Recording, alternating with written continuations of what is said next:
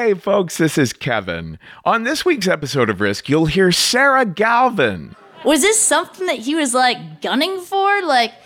Is he one of those people that, go to the hospital with a bowling trophy in their ass and say that they sat on it in the shower? That and more. But first, folks, once again, I want you to know that if you are Arab or Muslim or Palestinian or Israeli or Jewish, and you'd like to share a story with us, remember, you could pitch us today, or you could pitch us a year from now, or 2 years from now. Obviously, the reason I'm mentioning this right now is because of all of the horrific trauma that folks in the Middle East or their loved ones elsewhere have been going through this year. So just remember, when the time feels right to you, when you have the psychological wherewithal to do it, go ahead and pitch us your stories at risk-show.com/submissions. We'll be right back. Howdy, Risk fans. This is friend of the show, Adam Griffin. I'm not only somebody who tells stories about masturbating gorillas, I'm also a life coach with Atomic Griffin Coaching. Coaching gives clients the opportunity to think what they've not thought, say what they've not said, dream what they've not dreamed, and create what they've not created. Dave Ellis. If you'd like to make a meaningful change in your life, whether that means breaking a bad habit like smoking, something I gave up and Jesus fucking Christ was that hard, or making a great habit like exercising regularly. I've run not one but 2 marathons, not in the same year. Or a third thing like managing your time better or taking some of the power out of that inner critic that says things like, "What the fuck are you doing, you stupid idiot?" Working with a life coach like me can help. To learn more about what it would be like for us to work together, set up a free discovery session with me. Just go to atomic-griffin.com. That's atomic-gryphon.com to book that free session. Attention Risk fans! Use code RISK, that's R-I-S-K, when you book your free discovery session and get 10% off your first coaching package. Atomic Griffin Coaching. Let's unlock your limitless potential. Is your child struggling with a specific subject or need help with homework? Are they asking questions that you're not sure you can fully answer? IXL Learning is an online learning program for kids. It covers math, language arts, science, and social studies. IXL is designed. This program will improve your kids' grades. Studies done in almost every state in the country. The kids who had IXL are consistently doing better. Powered by advanced algorithms, IXL gives the right help to each kid no matter the age or personality. And it doesn't have to eat up all your time. One subscription gets you everything for all the kids in your home, pre-K to 12th grade. So don't miss out. 1 in 4 students in the U.S. are learning with IXL. IXL is used in 95 of the top 100 school districts in the U.S. Make an impact on your child's learning. Get IXL now. And listeners can get an exclusive 20% off IXL membership when they sign up today at IXL.com/audio. Visit IXL.com/audio to get the most effective learning program out there at the best price. Knowing how to speak and understand a new language can be an invaluable tool when traveling, meeting new friends, or just even to master a new skill. But it's not always simple when you're bogged down by textbooks and structured classes. That's why so many people trust Rosetta Stone. Rosetta Stone is the most trusted language learning program, available on desktop or as an app. It truly immerses you in the language you want to learn, like Spanish, French, Italian, Chinese, and more. You won't just be studying English translations. The Rosetta Stone intuitive process helps you pick up a language naturally, first with words, then phrases, then sentences. Don't put off learning that language. There's no better time than right now to get started. For a very limited time, listeners can get Rosetta Stone's lifetime membership for 50% off. Visit rosettastone.com/rs10. That's 50% off unlimited access to 25 language courses for the rest of your life. Redeem your 50% off at rosettastone.com/rs10 today. Folks, if you like good old-fashioned true crime mysteries, if you like stories where you feel like you're a detective finding clues, June's Journey is the name of this new game that you can play on your iPhone or your Android. You are uncovering the mystery of June's sister's murder. It's this well-to-do family in the 1920s living in a Great Gatsby-like mansion. Each scene uncovers new aspects of the story. Some parts are in New York, some parts are in Paris. There's all kinds of objects you're finding and trying to assess whether they're meaningful or not. You collect information, filling out your own photo album, and you're keeping track of all the characters. There's romance, there's scandalous family secrets. It feels like a really fun play or movie. And I've only made it through like 5 scenes, but I am told you could crack the case. All you need is an internet connection and downloading on iOS or Android. So discover your inner detective when you download June's Journey for free today on iOS and Android. Now here's the show.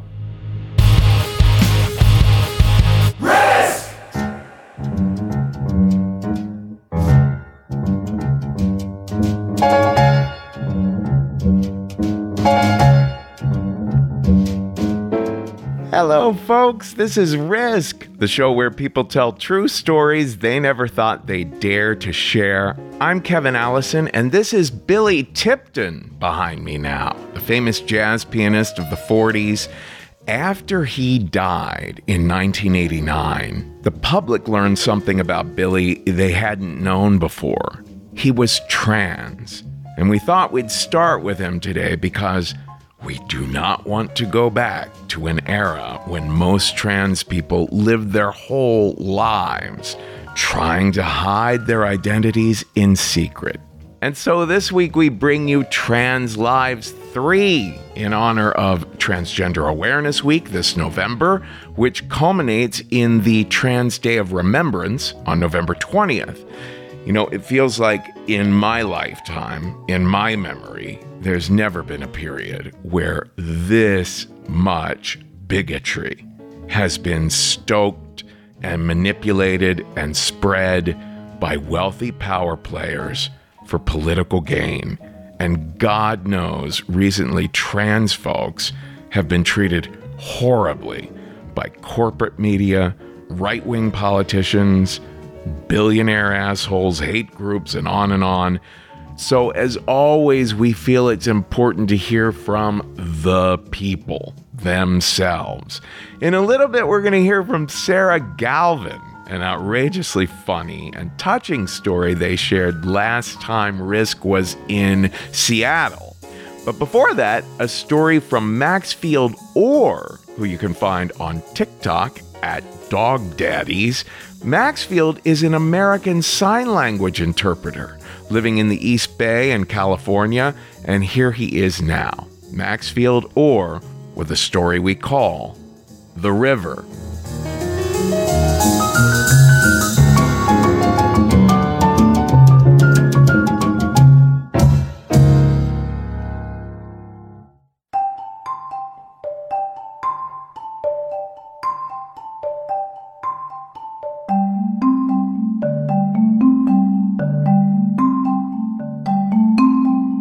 So I know we kind of just met, but I like you and I think we get along pretty well. And the deadline for campus housing assignments is coming up. So I guess what I'm trying to say is, do you want to be roommates next year?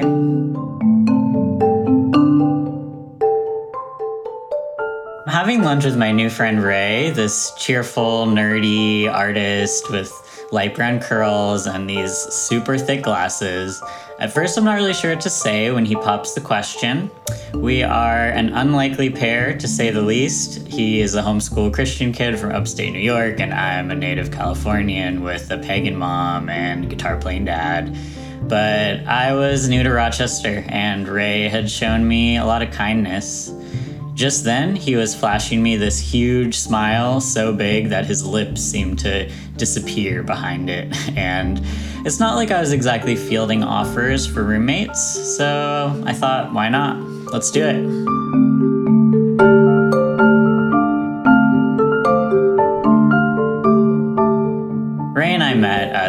on-campus club for transgender students. Our identities were the one thing that we did have in common, and neither of us were out to our families yet. We would go on to spend hours workshopping our coming out letters in the dorm lounge, eating Cheez-Its and swapping stories. This is when we really started to get to know each other better and share about our childhoods. I'd be telling him something like, sometimes you call the goddess with song, or you burn sage to open the circle. And this happens where? Outside in the forest grove. Total disbelief. But then he'd say something like, yeah, I never really had friends growing up, other than church group. It's a little hard to socialize when your parents are your teachers. His upbringing was just as foreign to me as mine was to him, and we never got tired of asking each other questions and comparing our experiences. But unlike Ray, I drifted from my mom's religion as I got older. I didn't practice paganism, but there were some pillars of it that I still really strongly believed in, and I felt lucky to grow up with that notion of magic being real in my house. The altars had the power to bring luck or wealth, that our universe had an interconnectedness. I felt like it was a hopeful way to see the world as a kid, and I still felt that way. As the semester went on, I learned that Ray struggled with his mental health. He was one of those students where when finals came around, he would just disappear. He would stop eating as much, he would start sleeping in his studio. For him, nothing less than perfection was acceptable. Like an A- was a failure to him. And this was an example of just how self-disciplined Ray was in every aspect of his life. I don't think I even heard him swear the first 2 years I knew him. When he got really worked up about something, he'd sometimes say, "Oh, rats." He was also a very staunch environmentalist. He would take the campus shuttle or walk anywhere, anytime. It didn't matter how long he had to wait. It didn't matter if it was snowing. One time he sent me the link to a New York Times op-ed article, the title, "Cars Are Death Machines." After we both finally did send our coming out letters, we started testosterone within months of each other. We had this core group of other trans friends on campus, and I think it was pretty common for one of us to complain that we had to go through puberty in college and that we missed out on not doing this earlier in life. But honestly, I felt like we were kind of lucky in a way to be able to put this much intention into what kind of men we wanted to be as adults. And even though Ray was younger than me, he was a role model. I really looked up to him. I feel like the universe brought us together for a reason, and he taught me that a male friendship could be vulnerable. He could come home crying about a breakup and I could be there for him, or he could text me a weeknight and ask, "Hey, I'm having some anxiety about doing my shot tonight. Do you mind doing it for me?" I really admired that Ray had this capacity to be so patient and kind, even to people who I think didn't deserve it. For example, when he came out, his hometown in Ithaca, he went to a pretty liberal little church, and they were totally welcoming when he came out and made it pretty clear that his family was still embraced and accepted there, which obviously rules. But one family took an issue with this and actually left the church as a result. And the daughter of that family wrote him a letter talking about her concern for his soul and going down a bad path. In a baffling move from my perspective, he asked her to lunch and had this conversation with her about his perspective and his experience. I probably would have told her to get fucked, but that was Ray. He didn't see anyone as a lost cause. I've been lucky to have a lot of best friends in my life over the years, but Ray was the first close friend I ever had who had such a different life experience than mine, and still we were able to be as close as we were. It felt like this connection we had really transcended all of that.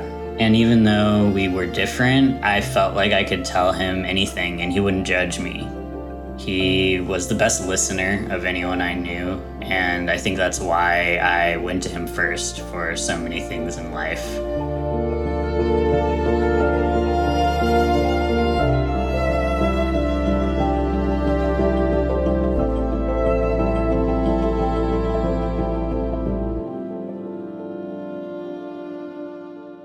After graduation, Ray moved back in with his parents in Ithaca, and I remember giving him a hard time about it, like, you are so strong to be living with family again after college. For me, 3,000 miles is my preferred distance from my own family.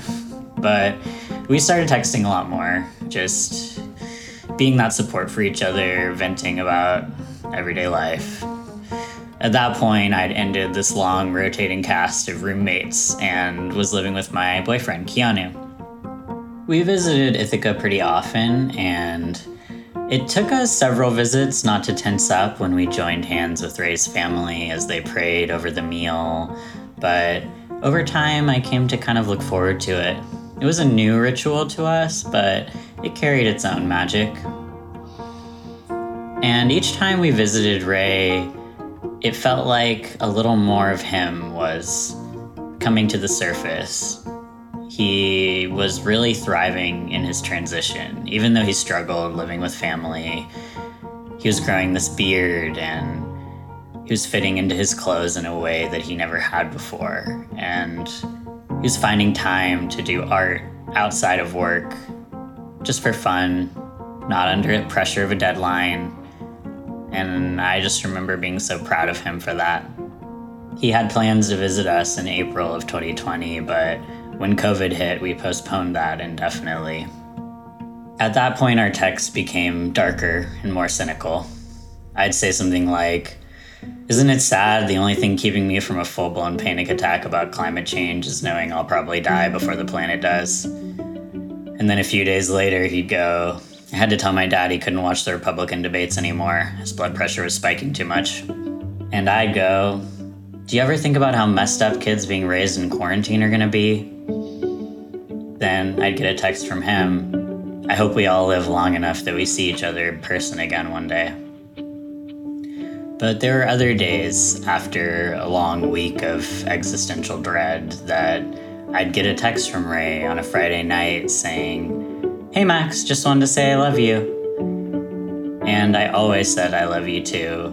And I think those conversations made me feel like we had become the men we wanted to become. And we had that vulnerability with each other that meant so much to me. Then came October 28th, 2020. We were preparing for Halloween weekend. I decided to text Ray and ask what his plans were, and we had this short little conversation. The next morning, I got this weird Facebook message from Ray's mom. Just, "Please call me when you get a chance," and her phone number.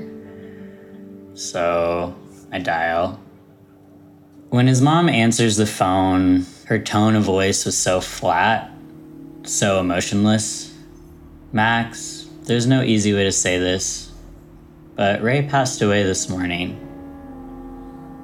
And I'm just getting a sinking feeling, like I'm being pulled to the ground, like this can't possibly be happening, and she's about to say something that contradicts what she just told me." But she goes, "You know how he gets up so early? I don't know how long he was lying there. Just kicking myself for not going in earlier." She found him on the floor of his childhood bedroom. Later, we learned he had an undiagnosed blood clot, some kind of heart condition, and he basically had a heart attack during his morning workout. He was 25. Oh my God, oh my God, oh my God. That's all I could say. She was still there, but it sounded further away now. You know, he probably wouldn't have admitted it because Ray doesn't like to play favorites, but you really were his best friend. I just want to thank you for that. Just like it was a regular phone call, I could sense that she was trying to end the conversation. She was wrapping it up, but I felt like I couldn't hang up. When I hung up, it was going to become real. But ultimately, like everything else that day, I had no control. The call ended, and I stepped into this new world without Ray in it.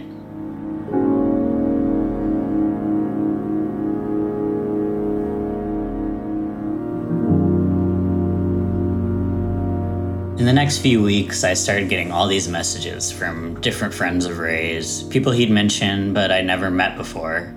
And my first reaction was always, oh, this is great. Wait until Ray sees that his friends are connecting and meeting each other. He's gonna love this. I don't think I ever understood what the denial stage of grief meant until I went through it. It was like I could accept that he was gone because that was the reality. I had no other choice. But my brain just couldn't process that reality. And it kept telling me that this is temporary. Like, oh yeah, sure, we won't be able to talk for a while, but then he'll come back and I'll update him on everything we've missed. When I saw photos of him, I would feel this real sense of relief. Like, oh, there he is. Okay, he's fine. He's right there. It was maddening. I would try to do a simple task and then find myself sitting on the kitchen floor in the middle of doing the dishes, just crying to myself. Keanu and I would sit down to watch a movie, and I would hear him laughing and suddenly come back to my body. Like, where had I been for the past 30 minutes? I had no idea what was happening. I felt like even when I tried so hard to be in the moment, my mind ran away with me. My thoughts were on this loop. Having these physical emotions on a roller coaster all day, every day, it felt like I couldn't trust my own feelings. I couldn't trust my own body anymore. And that was scary. Every time something good happened, it was this punch in the gut. Like, Ray isn't here to tell about this, and he should be here.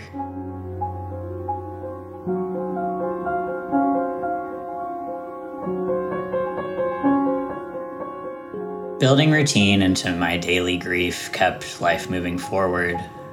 Like walking my dog, Miso, twice a day, sometimes more.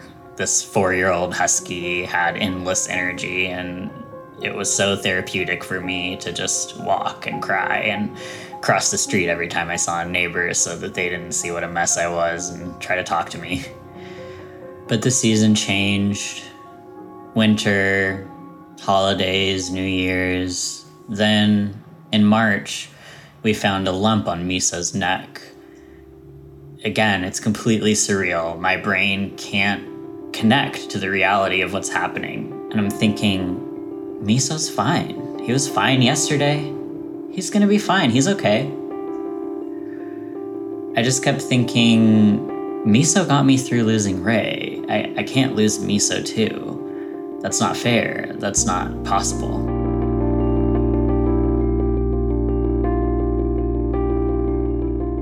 I didn't think that I could have had more severe mood swings than I did when Ray first passed, but those months with Miso, I was out of my mind again. I remember this conversation with my therapist where I said something like, I'll wake up in the morning and feel like, what's the point of even going on without Ray, with Miso sick?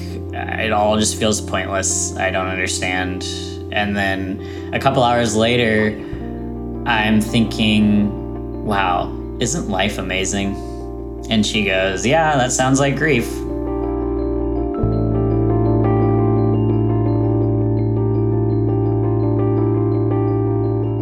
After Miso passed away that summer, we visited Ithaca one more time. The first time we saw Ray's family since he died 8 months before.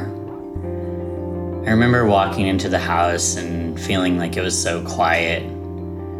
Everything looked the same, but felt completely different. It was emptier. We had this beautiful homemade lunch and we prayed over the meal like always. But this time it didn't feel like we were bringing magic into our moment. It just felt like we were calling out to something that wasn't there anymore.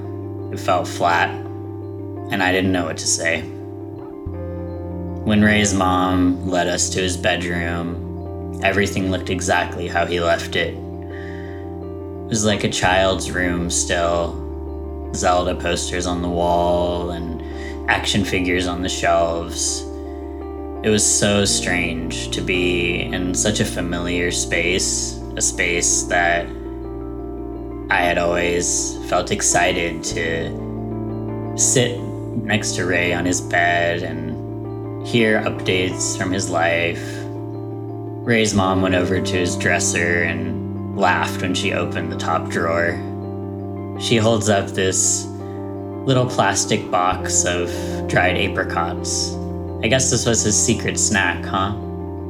And my stomach clenches, thinking about how Ray is never going to get to finish that snack, and he's never going to have a little snack again, I guess. Or sit out on the patio and bird watch in the yard. Ray's mom starts bringing out his button-down shirts and insisting that he would want us to take them home. He would want them to be worn. And I take them not because I plan on wearing them, but because I know she's right. Environmentalist to the end, Ray would hate to know that his shirts were sitting there unused in the closet. But I feel like I can't even touch them, like I'm violating a museum exhibit. And the hardest part was when she asked us to take home some of his testosterone prescription. I look at the refill date right below his name on the box, and I cannot believe the numbers there. 10/28/20. The same night that we had our last texting conversation, the day before he died.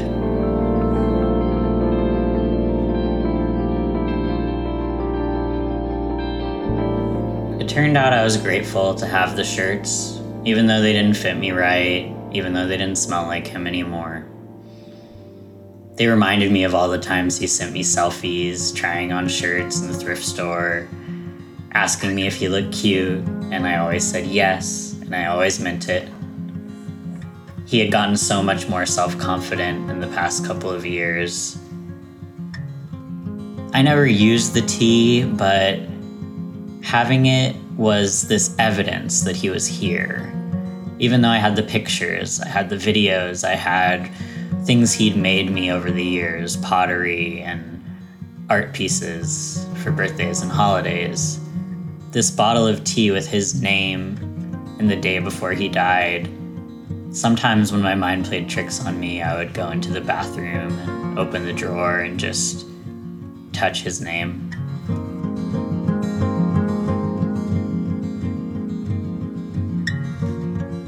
We've been back in California for 2 years now. I turned 30 this year. Every birthday is still another one where I get older and Ray stays 25. This thought used to tear me apart, but Keanu has helped me to reframe it in a way, and he reminds me that grief and joy live next door. Ray's parents turned the hallway of his house into a gallery. They framed and mounted all of his proudest pieces of art, his illustrations.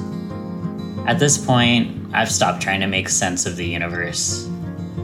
I welcome the ghosts, the hard days, the dark thoughts, and I think I'm less scared than I used to be. I don't look for a reason behind everything that happened. I don't believe there is one. And I think that's helped me let go of some of those obsessive thoughts. I guess all we can do is keep following the river wherever it takes us. I believe there is still magic in that.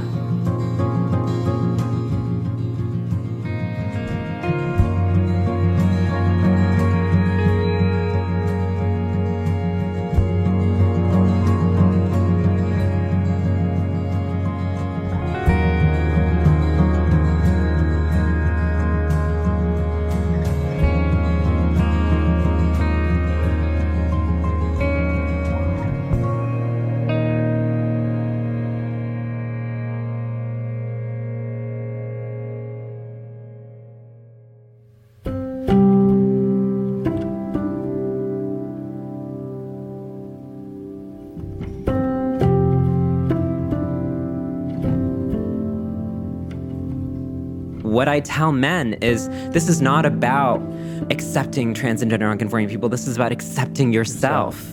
And if you do that work first, everything I'm going to say makes sense.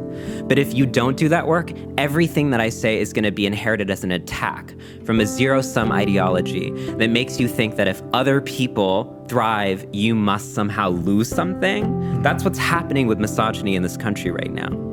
So in the early 20th century, when women were making the claim for the right to vote, what did men do? They created postcards that actually had women dressed up as men and men dressed up as women. And they said, if women get the right to vote, we're going to be feminized and we're going to lose power. And it's going to be women who are making us do what we've done to women, take care of the kids and stay at home. Women were basically just saying, we want the right to vote. And men heard that as, I'm losing power. And then here we are 100 years later. Trans and gender nonconforming people are saying, hey, everyone, I want to be able to exist. I want to be able to walk outside without being spat on. I want to be able to live and not fear dying. I want to be able to wear what I'm wearing and not be called brave. I want to be able to actually have people regard my humanity, not some one-dimensional trope that they're getting from these racist and transphobic algorithms. And people are saying that's a threat. Darling, the threat is a system that has made you mistake your latent disassociation as a personality. That's the threat.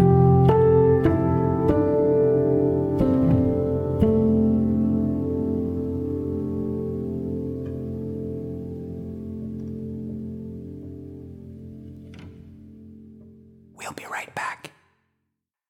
We're back.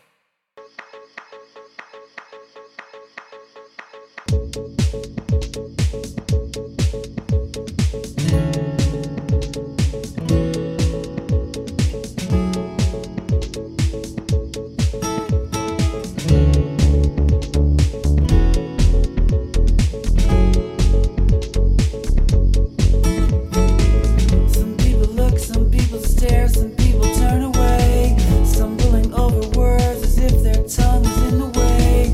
Some people act as if their mind was made up anyway. Well, I'm not the thorn in your side, I'm not the break in your heart, I'm not the speck in your eye, I'm not the falling apart, I'm not your floor now, I'm not your ceiling, I'm not the fear, I'm not the fear, I'm not the feeling, I'm not the thorn in your side, I'm not the break in your heart, I'm not the speck in your eye, I'm not the falling apart, I'm not the floor now, I'm not the ceiling, I'm not the fear, I'm not the fear, I'm not the feeling. This is Risk. This is Namoli Brennett behind me now, a trans singer-songwriter based in Iowa. Before that, we heard a clip from Alok Ved Menon, author of Beyond the Gender Binary, an extraordinary author and speaker. And that interstitial was edited by Taj Easton, as was the story you just heard by Maxfield Orr. Folks, we've been getting the nicest messages from Risk fans joining Patreon to keep Risk running, which is very, very necessary. A Risk fan named Gordon said, I wish I could afford to send as much as this show deserves. I might just owe this show my life. And someone named Moose wrote something similar. They said, if I were filthy rich, I would give the phenomenal amount the show is truly worth. Then again, Risk is priceless. Well, thank you so much to Gordon and Moose. It's true, you get to hear such honest, heartfelt stories told by folks you might not hear most other places, and prepared with so much tender, loving care. And it's true, we do need your support. There's lots of bonus content at patreon.com/risk. And if you want to make a one-time donation, that's at paypal.me/riskshow. Next up is the author of The Three Einsteins, the poet Sarah Galvin. Sarah told this story at a Risk Live show in Seattle in 2022. Sarah uses the term AFAB a few times in this story. If that one's new to you, it means assigned female at birth. And here they are now with a story we call Q-Tip Dave.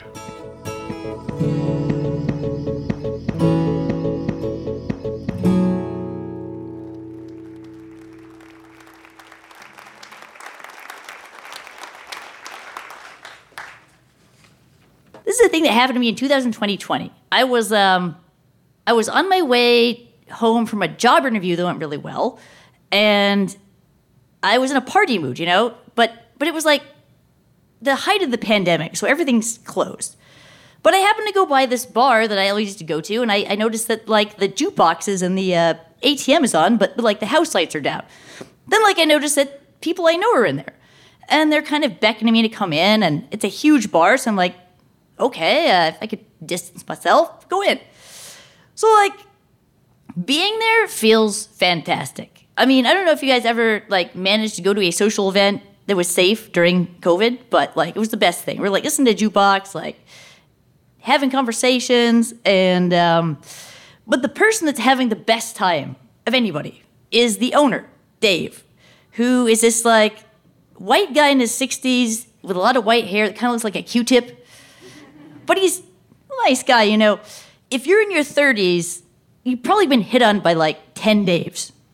The best example I could give is it's a peripheral friend of your dad that doesn't understand boundaries. But sometimes they're nice. But the reason I like this Dave, though, is he's got this kind of earthy, no bullshit quality. He's funny, he's warm. He seems like a cool guy in the end, right? Or so I thought. I'm not really sure, how much time has gone by, but, eventually my buddies are gone, and I'm just, hanging out with Q-Tip Dave, alone, and we're talking. It's actually, a really nice conversation, right? I find out, he's been bartending in Pioneer Square since before I was born. And I was like, man, the bar that you have, it reminds me of this leather bar called the Eagle, where I used to DJ, that had a cage hanging from the ceiling. Well, anything could happen. But, except, this isn't a queer bar. And he's like, oh, I mean, this is not a queer bar, right? I just want people to be comfortable. In that moment, I was kind of, feeling connected. Oh, that's nice. Thank you, man. Energy changes. Suddenly, he's like, people like you don't really come in here very often. You're really unique. And I suddenly just get this feeling of, that I've had before. And this is a weird thing for me, because, I'm AFAB, right? But I've presented as masculine since I was 5. And yet, I get hit on by straight men all the time. I don't know why this is. I mean, it could be my energy. The creepiest thought I would have is that, I may be androgynous and where they're able to, feminize me or something. But, this energy is getting directed at me. When I told my parents I was trans and I was 5, they're like, what do you want? I was like, I want short hair and a motorcycle jacket. I have short hair and a motorcycle jacket now. So I'm like, what are the Daves of the world fucking thinking about me? And I'll get to this a bit more later, but I have been in love with a man, but it was not a straight man, and it was completely different than this. This is some rando, right? Anyway, so Dave is now explicitly pushing for sex, and he's saying things like, oh, come on, why not? Or you're so unique or whatever. And I'm just kind of I feel something in my brain an old, poorly made dam creaking during a flood. Just oh, is something going to happen? I don't know what I'm going to do, but here it goes. And, I get tired of explaining to these dudes that, I'm 99.9% attracted to women. Not only that, but I'm not really one myself. Doesn't make any difference. Dude, still just let's go for it. So, again, I would not be wearing army boots and a tweed coat that night if I had any questions about my gender identity. It's straight people sometimes think that I've made some kind of demented sartorial mistake. And I'm like, dude, my coat is more expensive than yours. Fuck off. So I explained to this guy, I've only been with one cis dude ever, and I was deeply, deeply in love.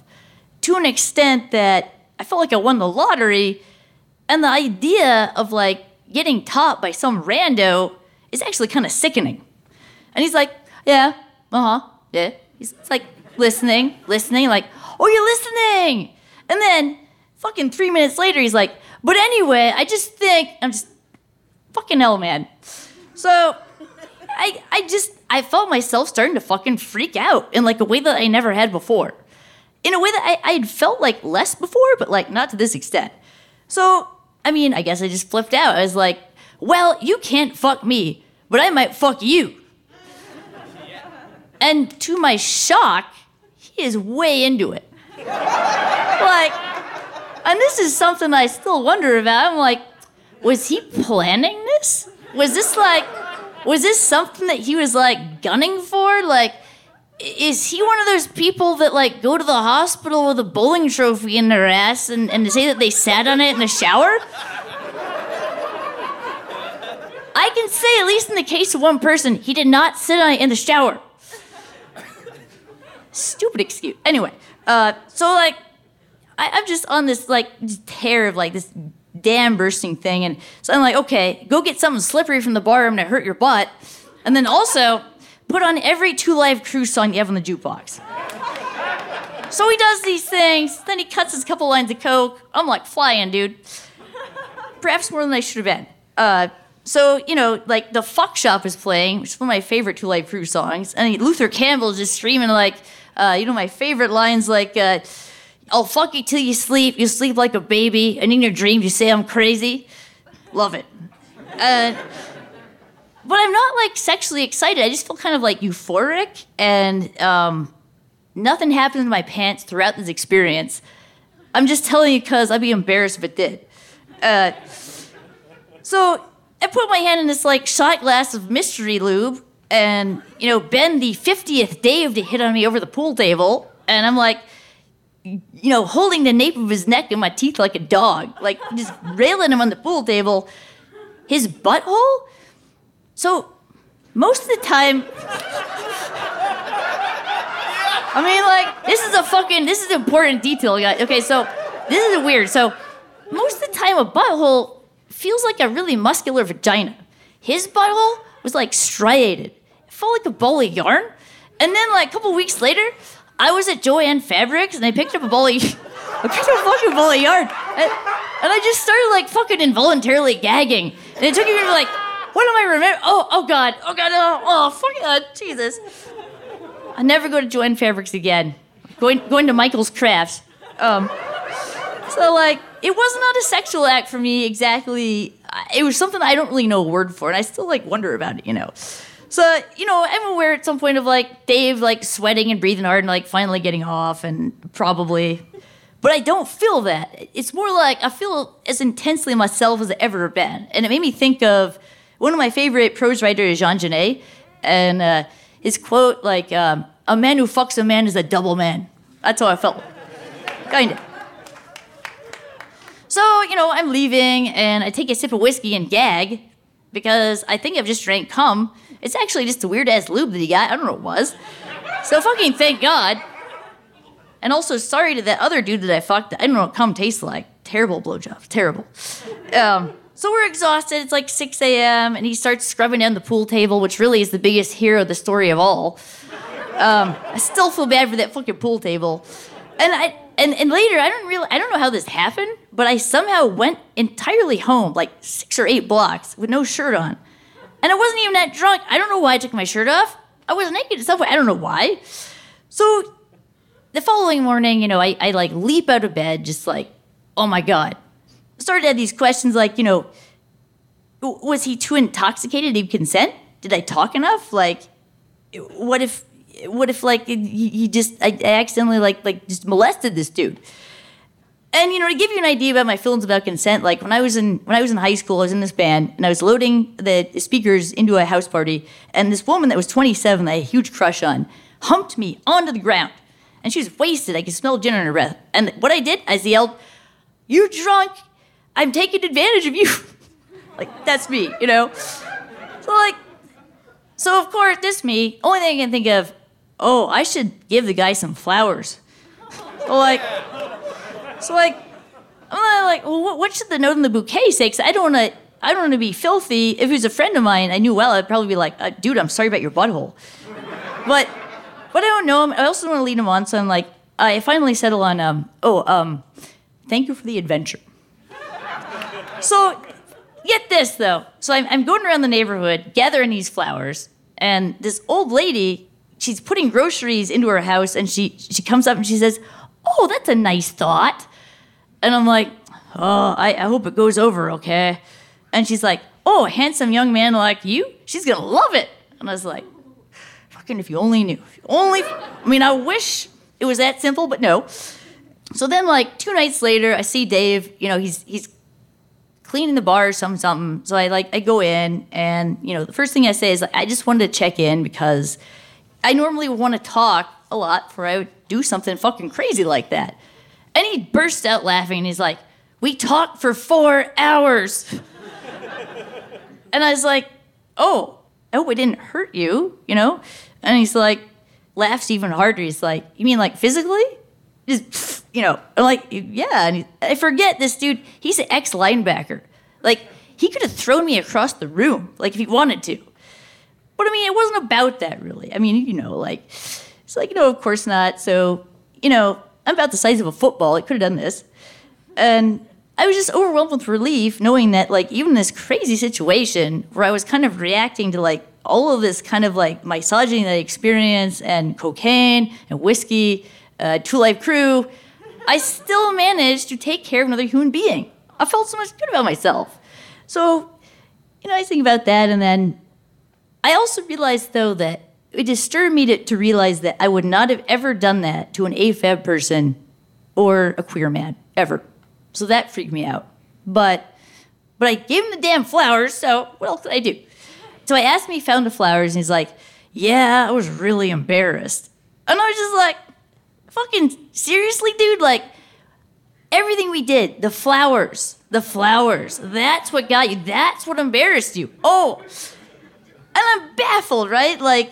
And, you guys hearing this, you're probably going to think this is a pretty, atypical story about sex. Anything you would hear on this podcast. Well, I like a young, masculine identifying AFAB person. I just fucking railed the white 60-year-old dude. It seems pretty weird, and yet, it was such a cliche. I was preoccupied with discussing it before it happened. I want to process the feelings. Fucking next day, I'm like, oh, I'm conflicted. I probably should talk. I probably should bring some flowers. But what am I going to write in the bouquet? And he's just like, enough talk, let's fuck. And so I kind of find myself on the frontier of this complicated sexual politics. And yet, again, there's these gender stereotypes. And I don't know if it's about socialization or what, but this experience, it was like a John Waters movie. But it was also a romantic comedy starring 2 differently socialized Hugh Grants, right? I'm still confused. He asked if we could do it again. I said no, but we could dance. So then we started dancing to Hall & Oates, and we tripped over a chair, and it was funny. Anyway.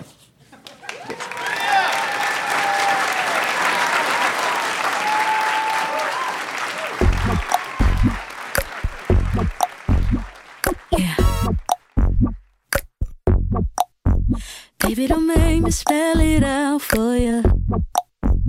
All of the feelings that I got for you can't be explained, but I can try for you.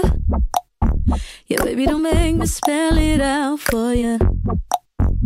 You keep on asking me the same questions. Why? And second guessing all my intentions. Should know by the way I use my compression that you got the answers to my confessions. It's like I'm powerful with a little bit of tender and emotional sexual bender. Mess me up, yeah, but no one does it better. There's nothing better.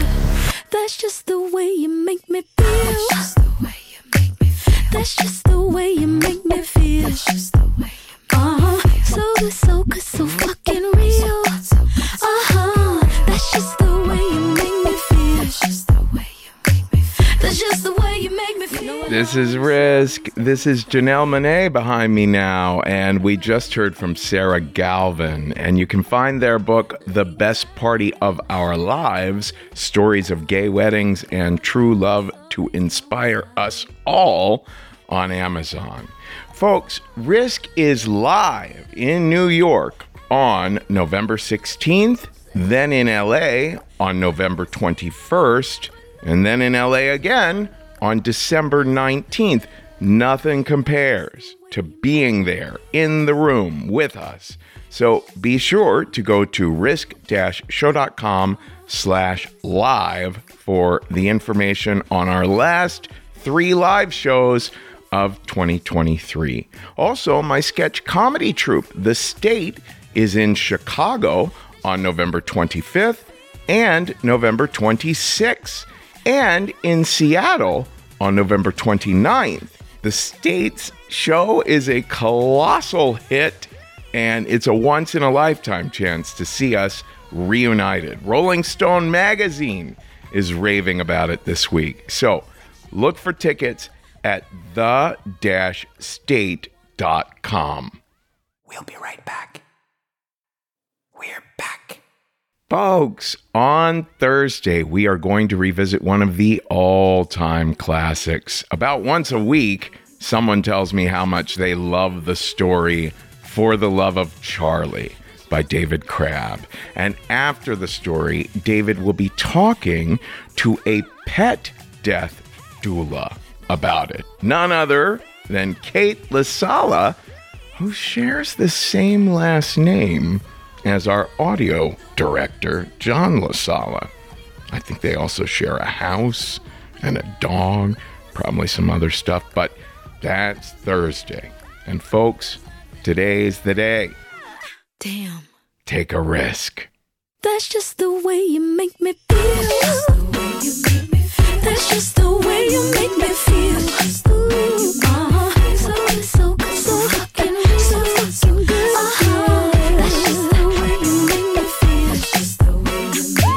That's just the way you make me feel. That's just the way you make me feel. That's just the way you make me feel.